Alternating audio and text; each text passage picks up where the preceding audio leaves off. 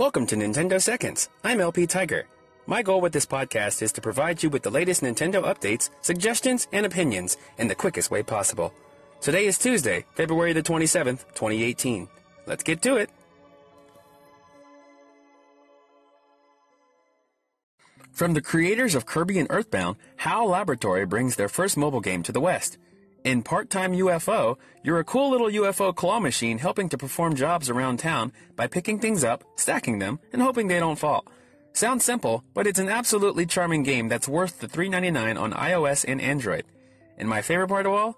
No microtransactions. It's worth a look. Looks like Bethesda preyed upon the Metacritic publisher ratings for 2017 and came out number 1, making Nintendo fall out of the expected top spot. Nintendo shouldn't feel too dishonored, as they're the only publisher to have 3 games rated above 90. So Nintendo is unlikely to meet their doom anytime soon. Today's eShop suggestion is Kamiko for the Nintendo Switch. Choosing among 3 female weapon-wielding pixel characters, your mission is to open gates sealed by demons by solving the puzzles in each level, while evading and destroying enemies in your path. This hack-and-slash adventure has a very Zelda-like feel that throws you right into the action.